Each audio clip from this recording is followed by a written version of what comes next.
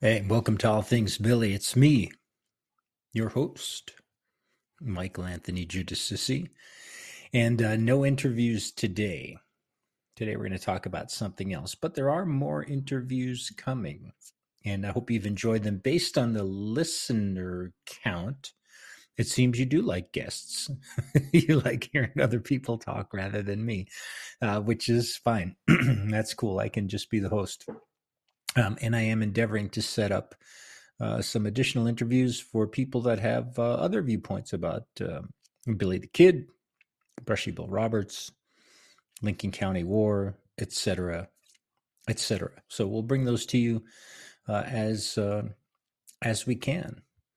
Um, but today I want to talk to you about a series of very strange, I'll call them coincidences, although there's at least one that is not a coincidence. It's just a very odd episode. But these happened during the succession of the book series that I'm writing called Back to Billy. Now, I promise you, if you haven't tuned out already, this is not going to be a commercial for my books. Okay. If you want them, you can look in the notes and figure out where to buy them.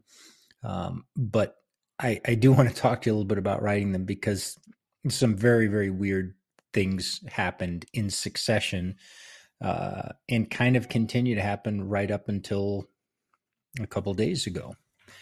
So, in order to do that, I need to give you a little background on the Back to Billy series. I wrote the first book. Well, Back to Billy actually was a concept I had for a book years ago. And then we pulled it out, dusted it off for a short film competition, which we didn't win, but we decided to make a short film anyway, which became long enough to make a pilot episode, which, as I probably mentioned, will be up on YouTube at some point once we get a couple things edited. And then went forward and wrote a bunch more episodes, which never got made. And then I decided to write a feature film script. Someone suggested, hey, why don't you just write a book? Because then you can adapt that into the script, but at least you'll have the whole story. So I did both, actually. I started writing the book and then stopped, and then I went and wrote the feature film script. Uh, at some point during that process, I forwarded that to, I got involved with a producer from Denver or somewhere near Denver in Colorado, and he read it and he liked it and he said, hey, yeah, pretty good. I'd like to be involved if you're going to move forward with this thing. But he said, but wait a minute. The end is incomplete for me. I want to know what happened to Billy, and I want to know what happened to Carl Farber, who's the protagonist or antagonist. I want to know what happened to Lily. Like, you left these things open in this big scene at the end, but you didn't really tell us what happened afterward. And I thought about that, and for me, for my writing style, I think I like the viewer or the reader to use their own imagination and fill in some of the blanks. I don't want to have to tell you every single thing that happened. But I thought about it and thought about it and thought about it. And then at some point when COVID hit, I said, all right, well, I left the book. I'm going to go back to it and see if I can finish. First fictional book. And Back to Billy is a book about my anti-hero's name is Martin Teebs. He's a middling quality control manager in an ad agency from Waldwick, New Jersey. Waldwick is in Bergen County, and it's a little, kind of nowhere town, nice middle class, maybe upper middle class town, about a mile square. I've never lived in Waldwick. I probably drove through it at some point, but yeah, I mean, there's nothing that stands out. It was a name that popped into my head because I'm originally from New Jersey. And Martin becomes fascinated with the story of Billy the Kid after watching the movie Young Guns. Sound familiar? Probably like many of us. And then he's got to read all the books and see all the movies and watch the documentaries, and nothing will satisfy him, nothing other than having to go to Lincoln, New Mexico. And by winning 2 airplane tickets in a contest at work, he does decide to go and take his wife, Lily. And when he gets there, he slips back in time to the 1878 during the very beginnings of the Lincoln County War. And all of a sudden, he's thrust into all this action. But the biggest shocker, or two biggest shockers, is when he gets back in time, everybody already knows him, including Billy the Kid, who's a good friend of his. And Rosita Luna, the Belle of Lincoln, knows him and is madly in love with him. And he's married in modern day. He knows nothing about this.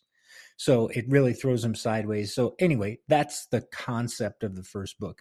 And the first book is a story unto itself. It has a complete story arc. It has an ending. Yes, it doesn't spell out what happens exactly to every single character, but it's a complete story. And you could get to the end and go, okay, I liked it or I hated it or whatever. But I got it.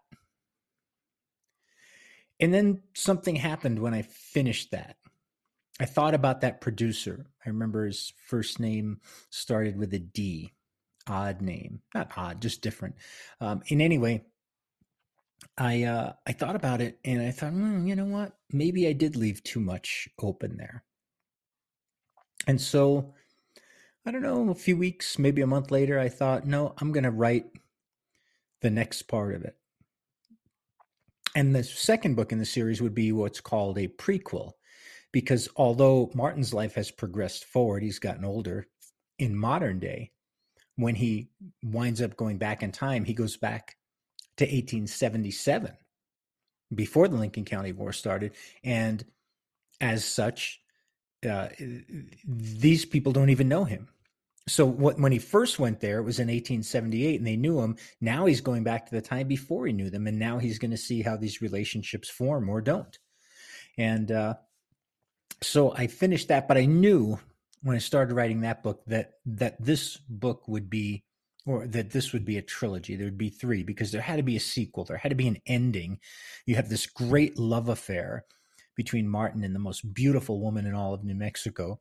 You have your best buddy being, Billy the Kid, who's involved in the Lincoln County War and will be killed by Pat Garrett, in Fort Sumner in 1881.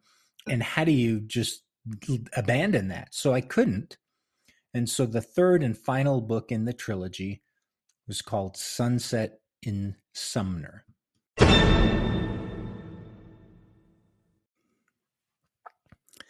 And Sunset in Sumner is where things started to get weird. Now, that book, the shifts away from Lincoln and obviously moves toward Fort Sumner. And there's a point in the book, what I would call a great tragedy, but it's not the end. It's about halfway or a little past halfway into the book. And then after that is essentially how Martin dealt with this tragedy in his life. And I'm not going to tell you what it is because I don't want to spoil it for those that haven't read it. But after this tragedy, the only thing Martin, the main character, can do is write about it. And so he sets out to write these books called Back to Billy, 1877, and Sunset in Sumner.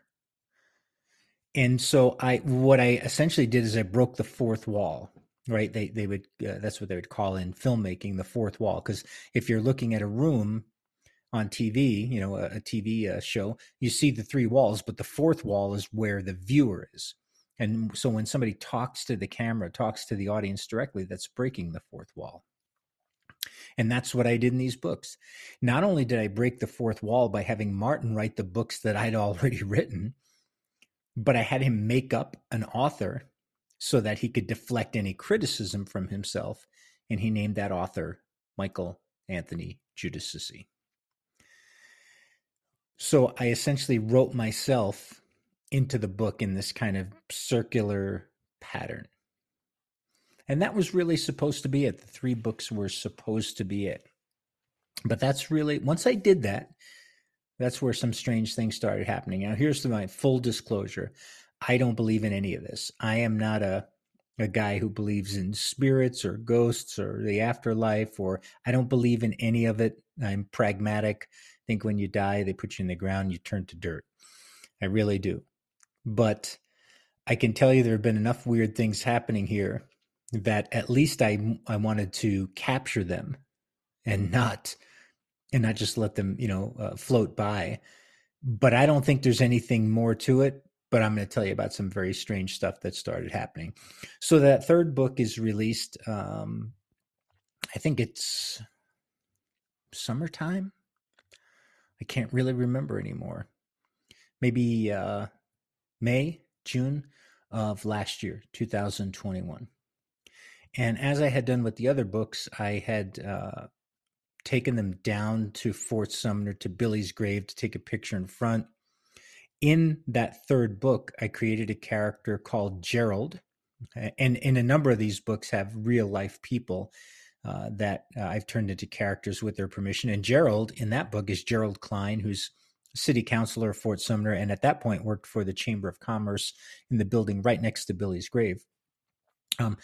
And so I wanted to bring a copy of the book to Gerald. I wanted to go get some pictures of all the books, for promo shots up against the cage in the grave, that kind of thing. And so I made a day of it. I went there. I spent some time in Fort Sumner, and then I drove through Roswell to Lincoln and took some more pictures in Lincoln. I think it was Tiffany Owen from the state, the Monuments Division, who was nice enough to take my picture up on the balcony of the courthouse. And I took some pictures elsewhere around town. And then I made some plans to go see my buddy Steve Cedarwall, who many of you know. And Steve is also a character in the book, most prominently in book number 2 at that point, but a little bit at the end of book number 3 as Steve from Capitan. And Steve went on to have significant roles in books 5 and 6. But I went to see Steve and give him a copy of the book and have him autograph some, because there's some fans of his that wanted his autograph even more than mine as the author. So I'd spent the entire day in Billy the Kid country, and it's late afternoon, and I'm driving away, and I've got all this Billy the Kid stuff on my mind. And that's the mindset I've been in since 6 o'clock that morning when I left the house. I drive through the Valley of Fires. If you've never been to Lincoln County, the Valley of Fires is an old volcanic or volcano flow that cuts the land in half between Capitan and Carrizozo. And it's referenced in the Young Guns 2 movies, most likely, I think. But it's a real place. And it's very, very cool, kind of otherworldly looking. There's camping in there, and there's trails and those kind of things. There's also a lot of rattlesnakes, so be careful. I'm driving through the Valley of Fires. I got I'm doing 70 miles an hour in my truck. I got something on the radio, whatever it is. I'm not really sure. Don't remember. And up ahead, and there's no, this is not a heavily trafficked road, but there's no cars behind me. There's no cars driving in front of me.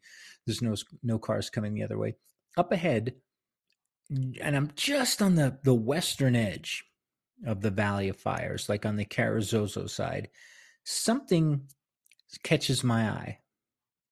And it's on the other side of the road, and it's a person, except the person was, it's hard to explain. They were kind of up on the rocks, but they didn't walk down, or at least in the way I could see them in my peripheral vision. Nobody stepped down. This person just kind of was all of a sudden on the shoulder of the road. Now I was close enough to see this, and I'm doing 70 miles an hour.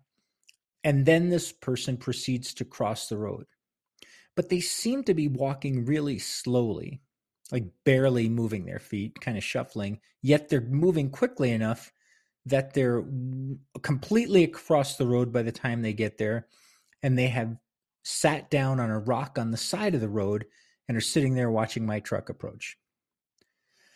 So none of this really registered to me until after I passed them. But it was just a strange, very kind of uncomfortable. Like, wait a minute, what just happened? As I get to that person, I see it's a young man. He's got messed up brownish hair, kind of unkempt.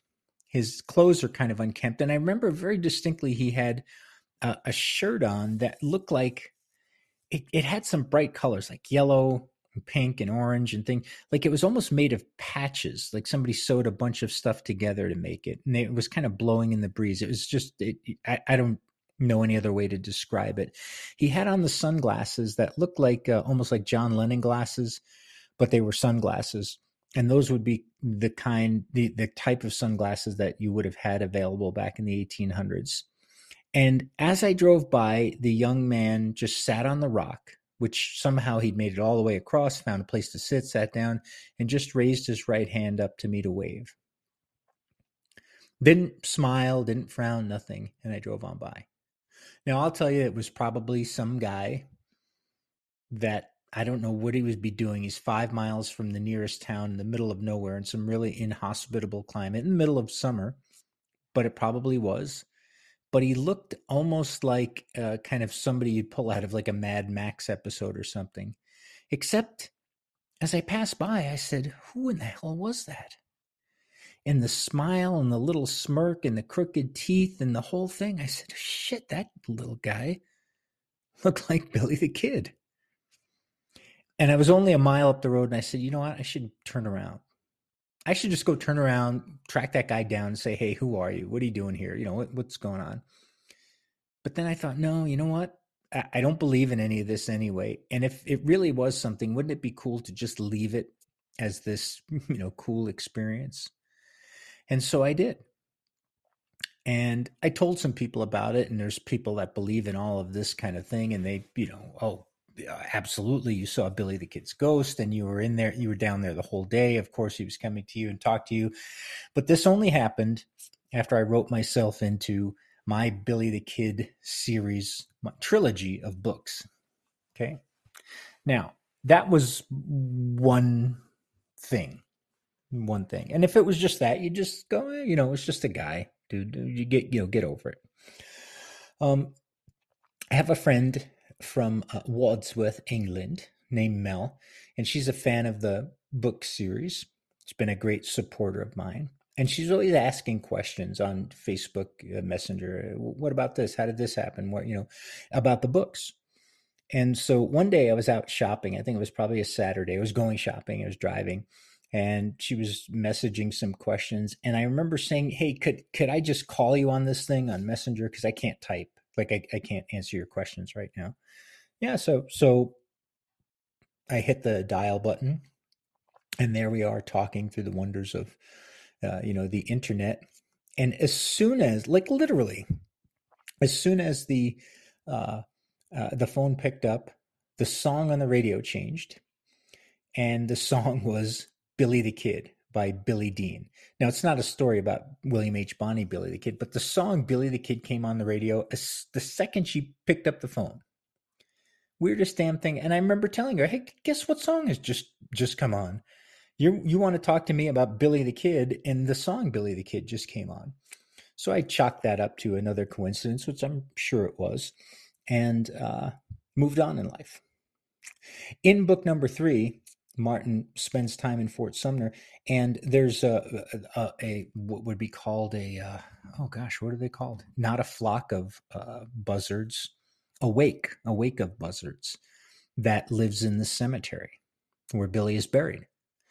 And they're very integral to the story, both in the past and present. But the first time Martin goes there, and he sneaks into the state monument so he can see where Billy was killed, these buzzards kind of follow him, and one of them lands on his car and just stares at him, won't leave, even as Martin walks up. Later in that same book, Martin is back at the cemetery, walks out of the office, and there's a buzzard standing on the rail right there in front of him, staring at him, almost as if trying to communicate with him. Now, if you've been around buzzards, they're very protective of their meals, right? So they eat dead things. And so as a group, they'll stick around and eat. But if someone approaches them, they'll scurry out of the way and then come back. Singular buzzards generally don't stick around people. They usually stay in a group, in a wake. So I'm down at my little place in Texas, a couple or 3 weeks later, And we've got buzzards that fly around in a big, wake over the lake, and they sometimes perch in the dead tree in the lot behind my house, and all those things. So I'm used to seeing them, but I have to take the trash out. You got to take it down to the dumpster, which is down by the boat ramp. So rather than go in the car, I put it in the boat, drive the boat down, and I get down there, and son of a gun, there's a buzzard standing right there on the rail, just like in the books, staring at me. Now, it's during the week. There's nobody else around. It's just me and the buzzard. And I get out and I think, well, this is weird. Like, where the rest of the buzzards that are clearly trying to eat something that's here, except there's nothing to eat there. There's no animal carcass or anything like that, and the buzzard just stares at me as I walk up the gangway up off the dock, and literally I can stick out my left arm and I can almost grab this thing's beak before finally it just hops down off the rail, so it's about a foot further away from me, just like in the book. So I thought, gosh, this is really weird. I've never seen this. We've been down at the lake for 6 years now, 6 years, maybe 7 years. And I've never seen that kind of behavior. But I take the garbage, I throw it in the dumpster, I walk back, and the buzzard follows me as I'm walking down the gangplank onto the floating dock again. And the buzzard stands right there by the rail staring at me until I get in the boat and drive away. Again, total, absolute, positive coincidence, except these are the kind of things I wrote about in the book before they ever happened. So you can write all of those off, and I did. And then I started working on the next book. And it was supposed to be over at a trilogy, but for some reason, as soon as I finished the third book, it was within a week, I thought, nah, something's not right here. Like there's something not said, and this story is not complete, at least in my mind. And I'd carried the original story around in my brain for so long that I said, okay, I'm just going to go with it. And so I started book number 4 in the trilogy, which became the running joke, and that one's called Bonnie and Teebs. And it really fills in a gap that is presented at the end of the third book, a gap of about 35 years. And it, what happened to Martin, what happened to Billy during these times. And that book came out, and again, almost as soon as I finished, I said, no, I'm not done. I'm not done. There's still something in my head. I'm still watching the movie playing, and I got a little bit more to tell here. And I knew by that point it was going to be 6 books. I had finished 4. I knew what the next book was going to be, and then I knew the 6th final book, which is yet to be released, would finish it. So I started working on the 5th book, and just before it came out, I got another big, shocking coincidence. So in any of the books, if you'd go back in time to the 1877-78, Rosita Luna, the belle of Lincoln, the most beautiful woman who's desperately in love with Martin Teebs, the great soulmate love of his life, although he doesn't seem to be able to stay in Lincoln to take advantage of that. But every time that I wrote about her home, I wrote about 2 little huts, 2 little adobe huts side by side. And if you look back at the books, you'll see that where I wrote about them is they sit on the road in Lincoln, just in front of where the modern day Visitors Center is, which is a real place. It's the Museum and Visitor Center's little theater. And where the 2 huts sit today, there's a gray adobe building there that I assumed was a modern day building. It was built, sometime more recently. And I didn't know what that building was. I never went inside, never looked at it. I've since found out it's now an art gallery that's managed by the state.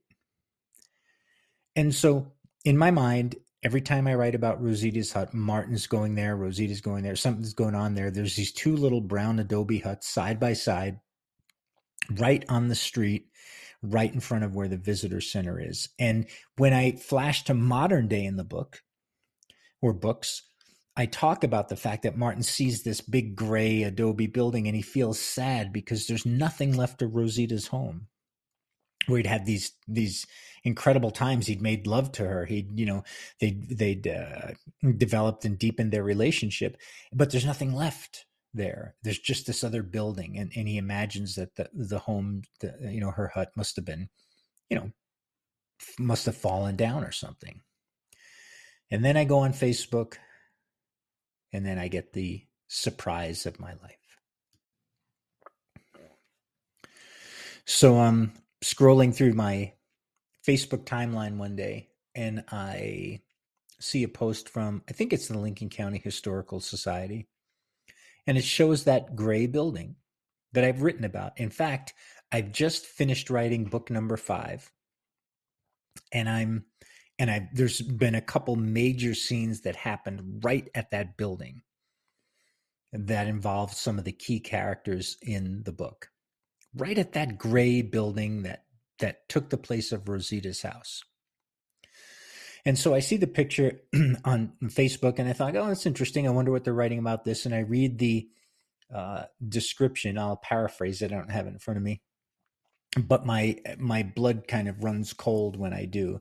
And it says, not many people know that this building, is historic. It was built in the 1860s, and actually at one point was 2 small homes side by side, 2 small adobe homes side by side. And I thought, you got to be shitting me. I've never seen that. I've never known that. Those, it was always one big building. And what happened is somebody joined the 2 homes together. They just built a little addition over the middle to make it look like one big building.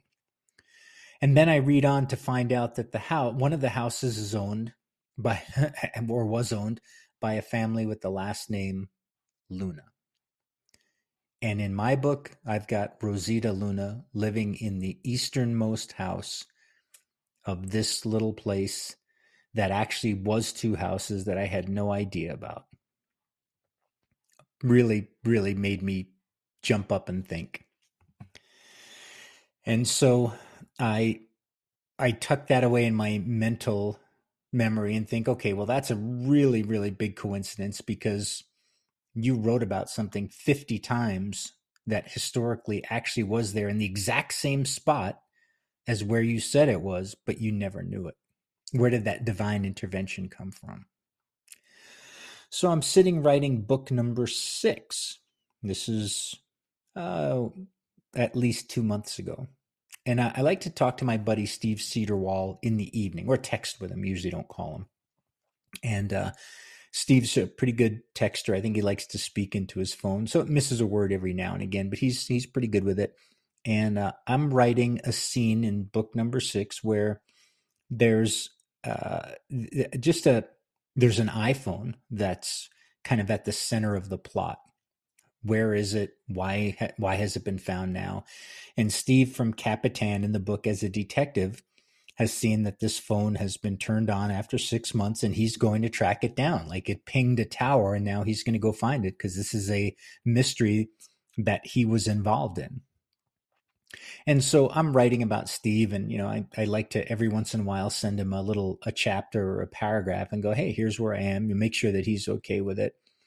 And but I text him and I say, hey, you're never going to guess what happened. And he says, what happened?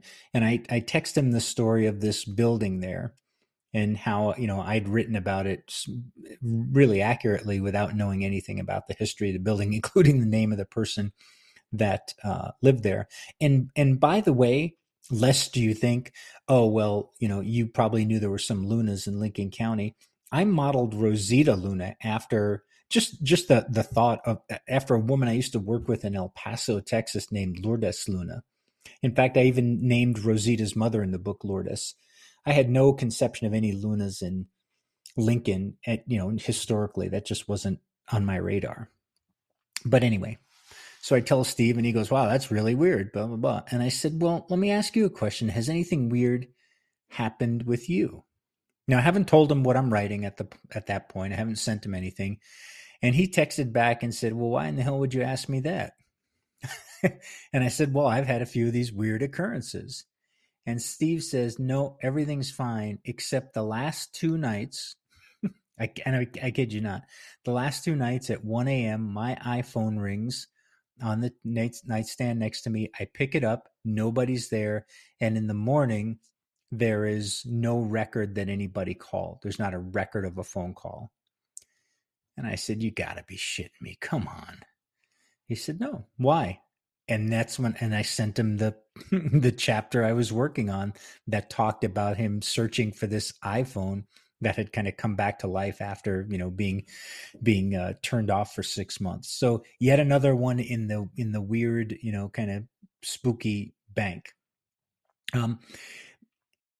About 2 weeks later, I went down to Capitan and had lunch with my buddy Brandon Dixon and met up with Steve, and we were talking, and he said, hey, I got a place in Lincoln. I wanted to see this house that he had, so he went down there, and we're walking around, and I said, you know what, I got to walk down by this building in front of the visitor center. I got to, the one I told you about.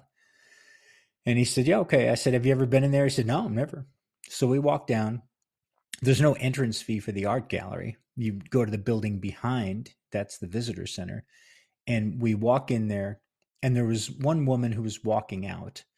And you walk in from behind the building, like not the street side. We walk in, and you can clearly tell as soon as you walk in, oh, this is two separate buildings, and this place we're in, which somebody just added a roof and some walls to close it in. But I can see that there was two separate houses here, just like I'd seen in my memory all that time. We step to the left, go down one or two steps into the art gallery, into what I have written to be Rosita Luna's house. And I told Steve, you got to leave. You got to leave me alone in here. This is too weird. It was exactly, to the placement of the doors, the windows, the fireplace, it was exactly like I had pictured in my head and had written about all of those times. And it was like way too much for me. I'm going to reiterate, I don't believe in any of this. I think it's all coincidence. But where did all of this information come from? I could stand there at the front door, and I could see Doc and Billy knocking on the window saying, hey, lover boy, come on. We got a powwow in San Patricio, and having Martin leave his great love. Like, it was exact. The same color, the same floors, the same layout, every single thing. And it used to be two houses. Rosita lived in one, and her mother lived in the one next door, at least in my books. Really, really strange coincidence. So I told some people about it, and some people believe it's, you were there in some past life, and some people believe that, it's just a coincidence. Get over it. So the following weekend, I'm going to go for a run on Sunday morning. The Eagles are playing. It's my team, even though they're out of the playoffs already. But this is not the playoffs, still the regular season. And I keep stalling. And finally the game's going to come on. And I said, you know what? I told my wife, I said, I'm going to go now. I got my AirPods. So I'm going to listen to the game. I'll bring my phone and I'll do my run as I put the AirPods on. And so she goes, oh, okay, great. So I figure the timing's perfect. I'll hear the kickoff, the whole thing. I put the AirPods in. I've got the phone with me, and I've got my Apple Watch. Those are my devices. As soon as I put the AirPods in, a song is playing. Now, I haven't turned anything on. Nothing's been turned on before that. And the song is Blaze of Glory by John Bon Jovi. If you don't know, that's the song from the Young Guns 2 soundtrack, the title song. I didn't turn the song on. I don't have the song on my in my iTunes or whatever you call it, and it's playing. And I said, wait, what the hell is that? It must be, one of the radio apps that I use. So I said, well, let me turn it off on the phone here because I'm got to get the game. And so I go through the phone apps, and there's no apps running that are playing anything. There's nothing there. I turned everything off, and the music's still playing. So I said, son of a gun, So now I tap my Apple Watch like I'm doing right now, and I say, okay, well, it must be playing from here. Nothing. There's nothing running on my Apple Watch that's playing any music, and I shut all. You swipe and shut the apps off. I've shut off every single app on the phone and on my watch, and the song's still playing. Now I'm starting to get freaked out. So I say to my wife, I say, "Hey, look." I put one of these in your ear. I take one out of my ear and give it to her. As soon as I take it out with the AirPods, the music turns off. And so I think, oh, well, that's it. It's not going to come back on. But she puts the AirPod in her right ear and the song comes right back on. And she says, "Where's this playing from?" And I said, "I have not a clue. It's not playing from any of my devices." And I didn't turn it on. And she looked at me like, "This is weird. What have you got us into now?" And so she hands me back the thing, and I think, all right, well, I'm just going to go with it. Like, who knows what'll be next? I go outside, put the other AirPod back in my ear. The song stops. Nothing else comes on. Nothing. It's not like anything else was playing. The song was over, and that was it. And then I turned the game on my Sirius app 5 minutes later or something. Very weird and strange. Now, I can't call that a coincidence because there's no coincidence there. I don't know where the song came from. I don't know who was playing it. I don't know who was playing DJ. I don't know how they hacked into my AirPods and played a song about a Billy the Kid movie in my ears. But that happened, and my wife was right there, luckily and thankfully, to see that I'm not insane. I might be insane, but not about that. So I've got the 6th book finished, and I'm getting it ready for typesetting, editing, etc. Which it's done now. It'll be printed shortly. And now I'm kind of hyper aware of these things that are going on, but I'm not looking for them. At least I don't think I am. Maybe I am, but I'm just open to anything, and nothing happens. Nothing at all. The 6th book is done, and I just felt when I finished the book the first time, because the way I write the entire book, then I go back, and as I reread it, I edit on the fly. But after the first time I finished the book, I wrote the ending. I knew that's the way it was going to end. This whole kind of, I don't know, spirit, this whole drive just left. It was just gone, completely gone. There was no impetus for me to write another book, or there was nothing there at all. It was like the story knew it was done, and it wasn't going to bother with me again. And that was that until last week. So I start the All Things Billy podcast. Thank you for listening, by the way. And by the way, if you think I'm nuts or you think I'm sane, you can email me at billythekidridesagain@gmail.com. You can find me on Facebook at Michael Anthony Giudicissi, or follow the show on Twitter at BTK Rides. Follow, retweet, message, whatever. All right. So Brandon Dixon, my buddy who is the tour guide of the most dangerous street in America, says, "Hey, I think I can get you set up with Drew Gomber, who's the Billy the Kid guy, and he was on our last episode to interview him." And Drew doesn't do that many interviews anymore, so if you want to do it, let's get it done. So I do, and you've heard that. If you haven't, just go back one episode and listen to Drew with all the kind of behind-the-scenes detailed knowledge of Lincoln, Billy, etc. Well, we finished the interview up. We turn the microphones off. Brandon has to get going. He takes off. We've got a small crowd of people that are sitting and listening to us. And, I'm thanking Drew and telling him how much I enjoyed it. And we're talking a little bit about our history and all. And I said, yeah, I moved out here from New Jersey, 25, 26 years ago. And he said, "Oh, I'm from New Jersey originally." I said, "No way, you're kidding. Where from?" Drew Gomber is originally from Waldwick, New Jersey, a tiny little town in the middle of, you would never you'd drive through it and miss it if you blinked. Nice town, the exact same town that my main guy, Martin Teebs, is from. The guy that knows everything about Billy the Kid and the Lincoln County War and the town of Lincoln is from the town of the guy I created that now, impacted everything in the Lincoln County War. That's a coincidence, and it's a huge one. But my jaw was on the floor. In fact, I told him, I think I used some profanity. I said, "You're effing kidding me." Like, in fact, Brandon was still there because I turned to Brandon and said, "You set me up. You read that in the book and you told him to say that." And he goes, "No, man, I had nothing to do with it." And son of a gun, if Drew Gomber is not from the exact town of this made up guy that I created named Martin Teebs that's lived this incredibly crazy life through 6 books. And that should have been it. Except Drew said, "Where are you from?"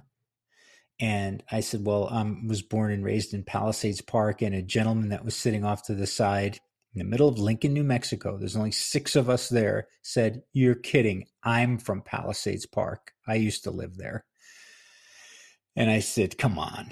Like, I'm looking for the candid camera now. Like, to go 2,000 miles away to Lincoln, New Mexico and find one guy who was born and raised in the town of a guy you made up, and then have another guy there that was born and raised in the town where you were born and raised. The odds are it's got to be 400 million to 1. It's got to be that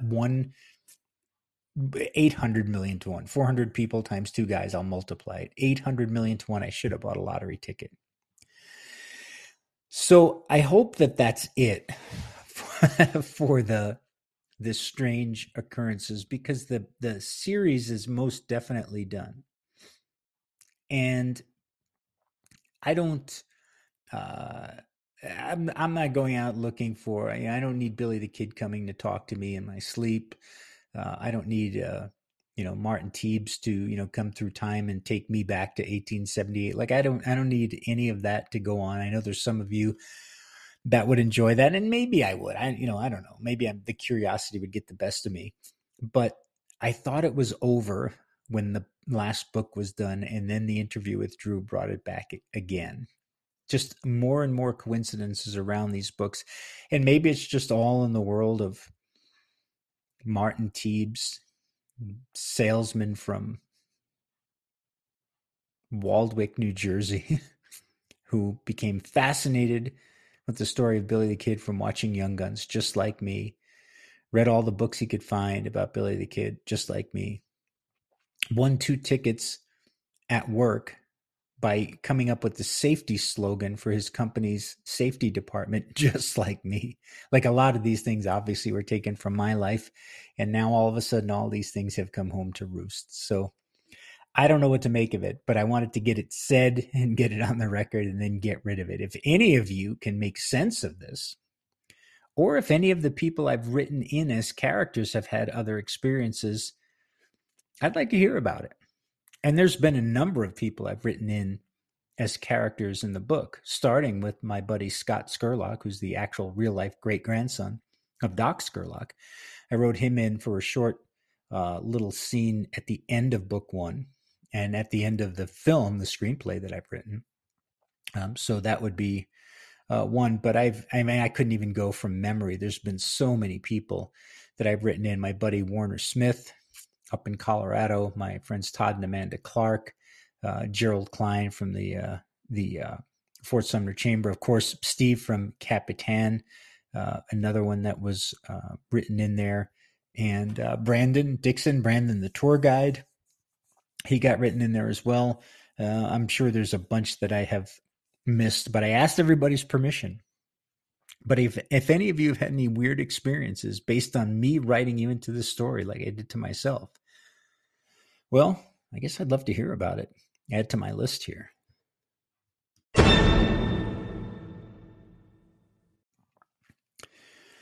All right, so what have we learned today that we can use going forward? Well, the first thing is we learned that a trilogy is supposed to have 3 books, not 6. But sometimes the author just can't, or some other driving force can't let the story be done until it's completely told.